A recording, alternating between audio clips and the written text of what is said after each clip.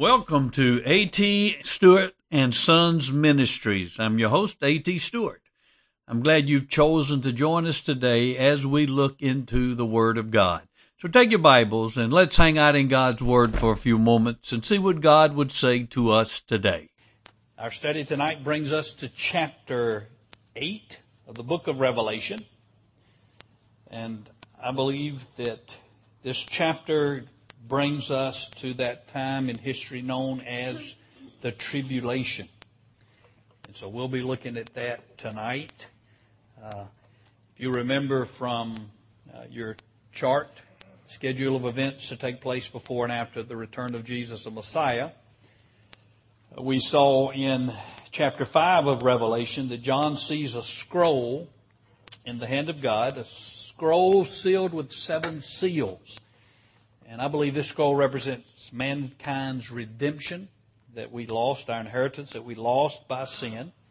We're in need of a kinsman redeemer. And John looks, and no one is found worthy except the Lamb of God to take the scroll, which represents Jesus redeeming us and restoring to us that lost inheritance. And then in chapter 6 of Revelation, we see the Lamb begins to open the scroll. He begins to break the seals. I believe that represents the future conditions of the world that will lead us up to the 7 years of the tribulation. You remember there was the seal of the Antichrist, there was war, and I believe that's the Russian invasion of the Middle East, as spoken over in Ezekiel. There was a seal broken in famine as the death of the fourth of the world's population. They're martyrs. Christians are killed. And there's a great cosmic upheaval, which could possibly be at least a limited nuclear exchange. And that leads us to the threshold of the tribulation. And then last week we saw in chapter 7 a break in the action. It's kind of an interlude where we are assured that believers will be protected from God's wrath during the time of the tribulation. And not only will we be protected from God's wrath, but we will be preserved through the tribulation. And then we saw the church purchased through the blood of the Lamb. Now, half of the book of Revelation is devoted to the events of the tribulation. 11 chapters out of 22 chapters in the book of Revelation are devoted to events that I believe take place during the tribulation.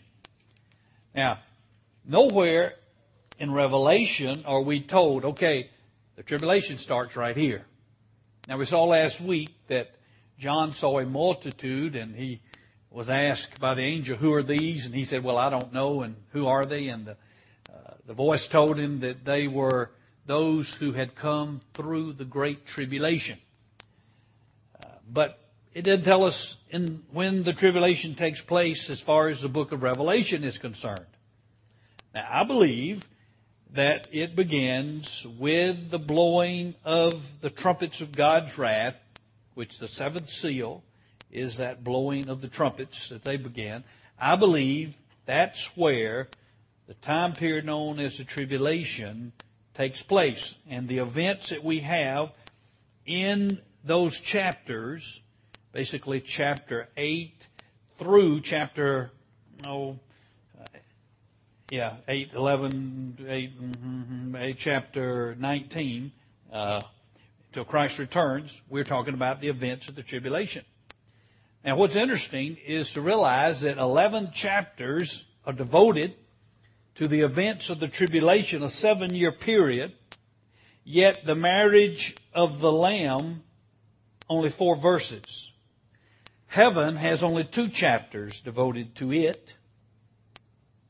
A half a chapter is devoted to the second coming of Christ. The millennial kingdom gets only 10 verses. The great white throne of judgment gets only 5 verses.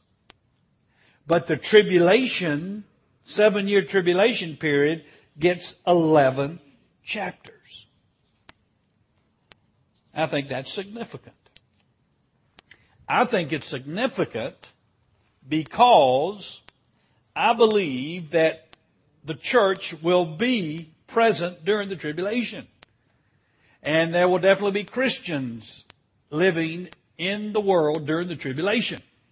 And therefore, God wants to give assurance, and He wants to give this truth to Christians who will be going through the worst time in human history. And so the book of Revelation devotes 11 chapters to this period of time. Now, in chapter 8, we're going to see the preparation in heaven for the tribulation on earth. And then we're going to see the nature of the tribulation. Why does God, in His plan for human history, include a 7-year period known as the tribulation? First, we have the preparation in heaven for the tribulation. I will begin reading verse 1 of chapter 8. And when He broke the 7th seal, there was silence in heaven for about half an hour. And I saw the 7 angels who stand before God, and 7 trumpets were given to them. And another angel came and stood at the altar, holding a golden censer. Much incense was given to him, that he might add it to the prayers of all the saints upon the golden altar, which was before the throne. And the smoke of the incense with the prayers of the saints went up before God out of the angel's hand. And the angel took the censer, and he filled it with the fire of the altar and threw it to the earth. And there followed peals of thunder and sounds and flashes of lightning and an earthquake. All right, let's see what we have here. First, notice that there is silence in heaven for a half an hour. Silence. Dead silence. Now, why is this? There are 3 possible explanations. First, this silence shows the importance to God of the prayers of the saints. You remember in verse 3, we see the prayers of the saints ascending to God as incense in the tabernacle. Now, let's refer to your diagram of the tabernacle that I have given out. And you will remember that the tabernacle and the courts comprised, first of all, you had the brazen altar. That's what the front thing you see in the front of your picture. This is where the animals were sacrificed. This is where they were burned. This was a burnt offering. Now, the tabernacle is a picture of how one comes to salvation. Tremendous truth in the tabernacle. We could probably spend 6 or more weeks just talking about the tabernacle and all the truth that is in the tabernacle. Now, you remember when Moses got ready to build the tabernacle, God gave him specific instructions on exactly how to build it, on the dimensions, on the materials. I mean, nothing was left for him to have to imagine or try to be creative. God put down minute, detailed instructions. Now, why did God do that? Why was God so concerned that it be built exactly like He said? Well, the writer of Hebrews tells us because the tabernacle on earth was only a copy, a shadow of the tabernacle in heaven. And so we can learn much spiritual truth from looking at the physical tabernacle, because it, again, is a pattern of the tabernacle in heaven. And what we see in chapter 8 of Revelation is we're looking into the heavenly tabernacle. So I want you to understand the earthly tabernacle, and then we'll compare it and show you how it fits into chapter 8 of Revelation. All right, then you had the laver. This was for cleansing. First the sacrifice, then there is the cleansing, the laver, the water. Then there is the going into the holy place, the tabernacle proper. And the tabernacle proper is divided up into two sections. First, the holy place, and then the Holy of Holies. The holy place had three things inside. There was the altar where the incense was burned, symbolic of prayers. There was the candelabra, golden lampstand, which supplied the light, the windows, the light for the holy place, representing the 12 tribes. And then you had the table of showbread, the loaves of bread, again, symbolic of the tribes. Okay. Then you had this curtain that separated the holy place, where a priest would go in and change out the bread and the oil and the lamp and all that, and put the coals in the altar of incense. But that was separated from the Holy of Holies by a thick curtain. And the Holy of Holies contained the Ark of the Covenant. And this lid of the Ark of the Covenant had two cherubim facing each other. And it was said that God dwelt among His people between the cherubim. Notice there was no natural light in the Holy of Holies. The light was the glory of God that supplied the light. Now, only one person could go into the Holy of Holies, and he could only go one time a year. And that was the high priest. Once a year, on the Day of Atonement, when he would sprinkle the blood over the mercy seat, which was the lid of the Ark of the Covenant. All right? The Ark was considered so holy that when they got ready to move, this curtain would be taken and the Levites would back toward the covenant, Ark of the Covenant, without looking, and they would drape the curtain over the covenant. And they couldn't touch it. Remember, they had poles, they had circles, and they had poles that they would pick it up and carry it. But they couldn't even put their eyes on it. It was considered so holy, the presence of God. But this is a picture of salvation. You come through the blood of Christ, the sacrifice of Christ, we're cleansed, and then we can enter into God's holy place. Now, you remember when Jesus died in the temple, and when the temple was built, the holy place and the Holy of Holies was moved into the temple, and the Ark of the Covenant was there in the Holy of Holies. But when Jesus died, you remember what happened to that curtain? It split, and from top to bottom.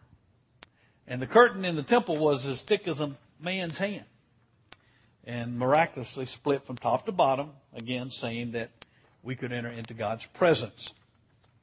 All right, here's what we have in our passage of Scripture. The idea that the incense going up represents the prayers of the saints. And one interpretation of the silence is that God sees the prayers of His people as so important that all of heaven stops to hear the prayers of God's people. Now notice in verse 3 that it is an angel who came and stood at the altar holding a golden censer. Much incense was given to him that he might add it to the prayers of all the saints upon the golden altar, which was before the throne. Now, the first altar mentioned is this altar of sacrifice, the bronze altar. The next altar, the golden altar, is the altar of incense. So the picture you have, and we'll look at verse 3 again, and another angel came and he stood at the brazen altar, the altar of sacrifice, the one out in the courtyard, okay? Holding a golden censer, and much incense was given to him that he might add it to the prayers of all the saints upon the golden altar which was before the throne. Okay, the angel came, he took coals from this brazen altar, symbolic of the sacrificial death of Jesus, and the coals from this altar would be used to light the incense. that would go up as the prayers of God's people. Now, do you see the symbolism behind that? Our prayers are not based on our merit, but our prayers are based on the blood of Christ, on His death. Just as the coals from the altar of sacrifice are used and brought into the golden altar of incense and used to light the incense. Now, the angel is the mediator here. He's going and presenting, the coals, but he's not saying that angels are necessary for our prayers to go to heaven. Our prayers go straight to God. But in some way, it seems perhaps that the angels are servants, and in some way unknown, they may assist our prayers to God's throne. Okay, our prayers are so important to God that all of heaven stops and waits in silence as God hears the prayers of His people. The shouting host becomes silent. The 4 living creatures become silent. The 24 elders become silent. God holds back the impending judgment upon the world to hear our prayers. You remember when Jesus was with His disciples on the Sea of Galilee and the storm came up? And the Scripture says Jesus was asleep during the storm. When the waves were breaking over the boat and the lightning and the thunder, and He was asleep. But what woke Him up? The prayers of His disciples. Lord, Lord, don't you care? We're dying here. It was the prayers of His people that woke Him up. That shows us, again, the importance of our prayers to God. So that may be the reason for the silence. There's another explanation, perhaps. Perhaps the silence represents the awe and intense expectation in heaven as God begins these final displays of His judgment and wrath. Now, we can only imagine the unspoken intensity and expectancy of the host of heaven as they think to themselves, what will God do now to bring judgment upon sinful man? How is God, a righteous God, going to vindicate Himself? And all of heaven is mute and motionless with awe and expectancy to see what God's going to do. That's another explanation for the silence. The third explanation is the silence is the result of the ominous foreboding of heaven over this great day of God's wrath. It's the calm before the storm. The 6 seals were bad enough, but nothing like what's coming. And as they anticipate the coming of the awful judgment of God, they hold their breath. The day of grace has ended, and the day of judgment and wrath has begun.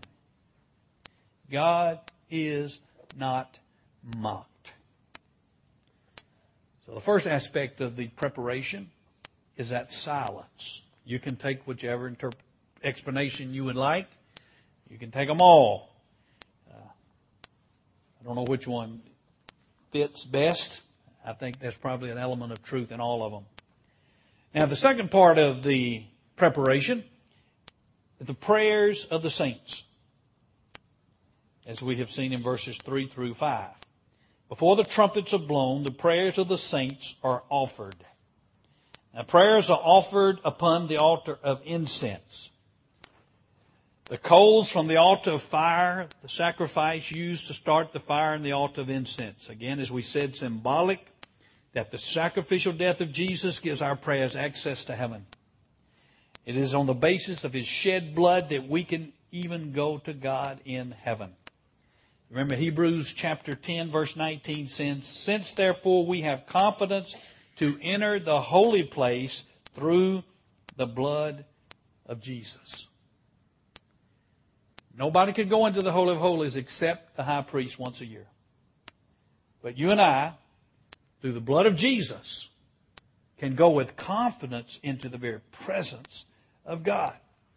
Now, John's telling us that God's judgment is coming as a result of the prayers of the saints. You hear that? I believe that the judgment of God that's going to be poured out during the time of the tribulation will be partly a result of the prayers of the saints. Look over in chapter 6, verse 9. We saw this when we were studying that.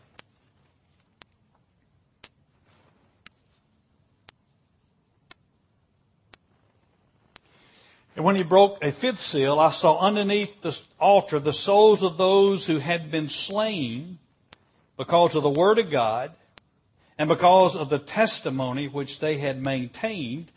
These are the martyrs. And they cried out with a loud voice, saying, How long, O Lord, holy and true, will you refrain from judging and avenging our blood on those who dwell on the earth?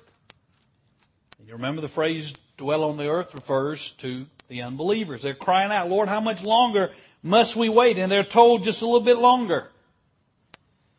Well, now with the tribulation, that judgment of God is beginning to be poured out.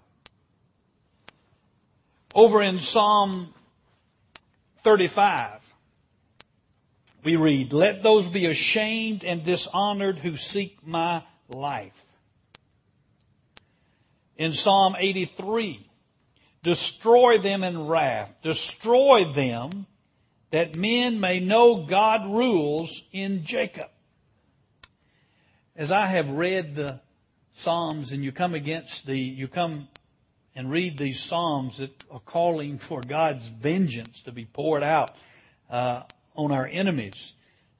And Psalms was a prayer book, and these Psalms seem out of place because we're told to love our enemies and bless those who persecute us. And yet you read these Psalms and man, David is just praying that there be childless and man, the kids will be dashed on the stones. I mean, did some hard prayers. What I believe is that those prayers are there to be prayed by the Christians who will be living during the time of tribulation. It will be appropriate at that time for us to pray those prayers. That God will pour forth His judgment on all injustice and ungodliness that Christians will see going on around them. And it is partly an answer to these prayers that the tribulation, the judgment of God, will be poured out on unbelievers. That's a preparation for the tribulation. Okay, the silence, B, the prayers of the saints. Now, Roman numeral 2, the nature of the tribulation. First, the altar of sacrifice. And that should be A-L-T-A-R. The angel came to the altar of sacrifice. And what does that represent? Look in verse 5. And the angel took the censer and he filled it with the fire of the altar. Which altar is he talking about? The altar of sacrifice. The one out here. When he doesn't say golden, he's talking about this one, okay? And that altar represents the death of Christ, right? It represents Jesus' sacrificial death on behalf of His people. It represents God's judgment, God's righteousness. It represents God's holiness as it burns against sin. God's righteousness, God's holiness, God's justice burns against sin. And it represents the death of the Lord Jesus Christ. In the earthly tabernacle, the sacrifices were only a shadow of the coming death of Christ. We know that. They were a picture. The sacrifices were killed here. Payment had to be made for sin, and the payment was death.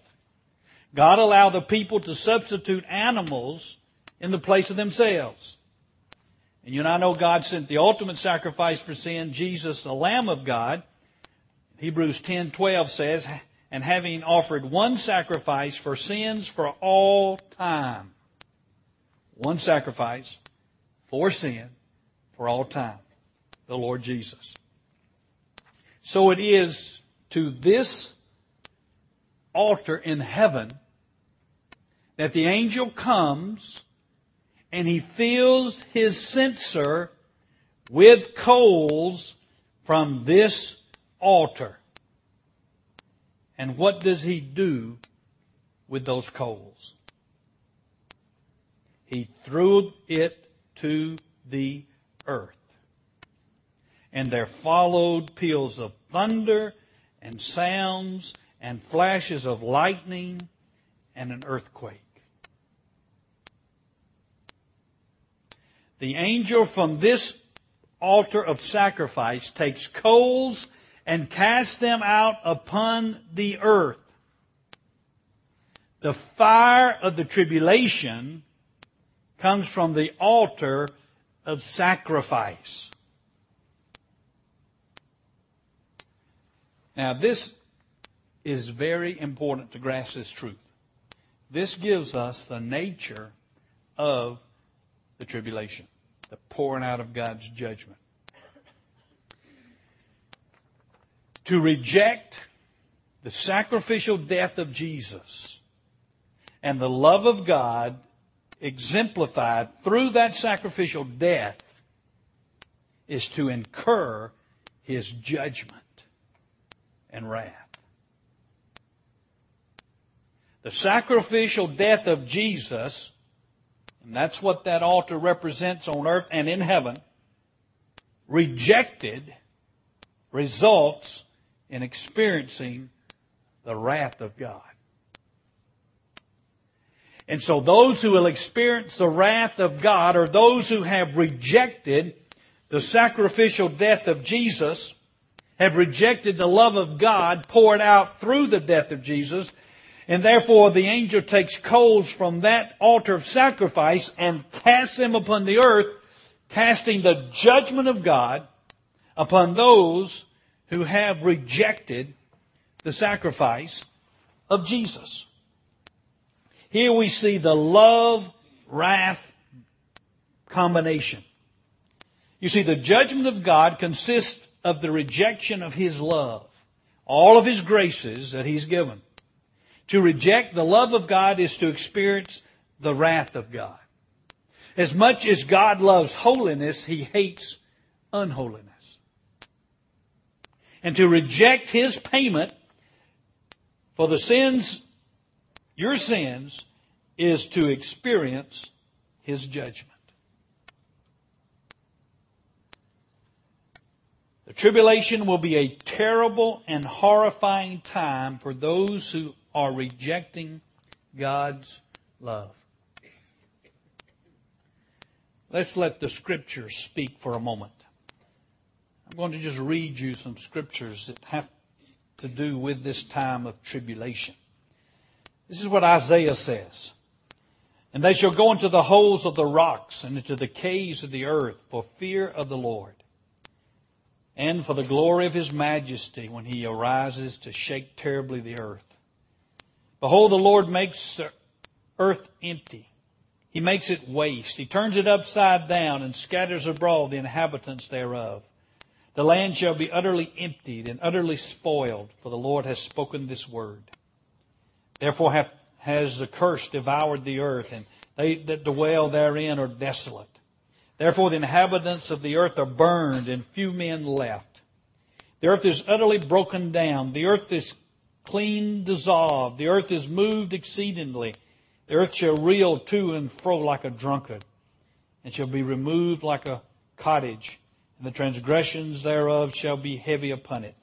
And it shall fall and not rise again. And it shall come to pass in that day that the Lord shall punish the host of the high ones that are on high, and the kings of the earth upon the earth.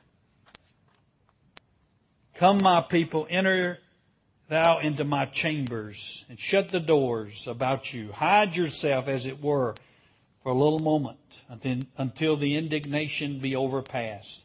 For behold, the Lord comes out of His place to punish the inhabitants of the earth for their iniquity. The earth shall disclose her blood, and shall no more cover her slain. That's That's what Isaiah had to say about it. This is what Joel says. The day of the Lord comes, for it is near at hand, a day of darkness and of gloominess, a day of clouds of thick darkness. Thou hast not been ever the like, neither shall be any more after it, even to the years of many generations. This is what Zephaniah says. The great day of the Lord is near. It is near and hastens greatly. That day is a day of wrath, a day of trouble and distress, a day of wasteness and desolation, a day of darkness and gloominess, a day of clouds and thick darkness. Neither their silver nor their gold shall be able to deliver them in the day of the Lord's wrath. But the whole earth shall be devoured by the fire of His jealousy. And then the Lord Jesus said, for then shall be great tribulation, such as was not since the beginning of the world to this time, no, nor ever shall be. And except those days should be shortened, there should be no flesh be saved. But for the elect's sake, those days shall be shortened. And there shall be signs in the sun, and in the moon, and in the stars, and upon the earth, distress of nations with perplexity, to see, and the waves roaring, men's hearts failing them for fear, and for looking after those things which are coming on the earth. For the powers of heaven shall be shaken. Now, from these passages, we see the nature of the tribulation for the unbeliever. For those rejecting Christ will be wrath and judgment and indignation and trouble and destruction and darkness and desolation and overturning and punishment. For those who reject God's love, there will be awful tribulation. But for those who are His, He has protected and sealed them from experiencing His wrath. Next week we shall look at the tribulation from the perspective that Jesus gives us. And we will look at the events that will lead up to the tribulation as Jesus spoke about them, for the purpose of trying to help us to understand somewhat of the timetable. And then we will look next week at the purposes of the tribulation. How will God use the tribulation in His redemptive purposes for mankind?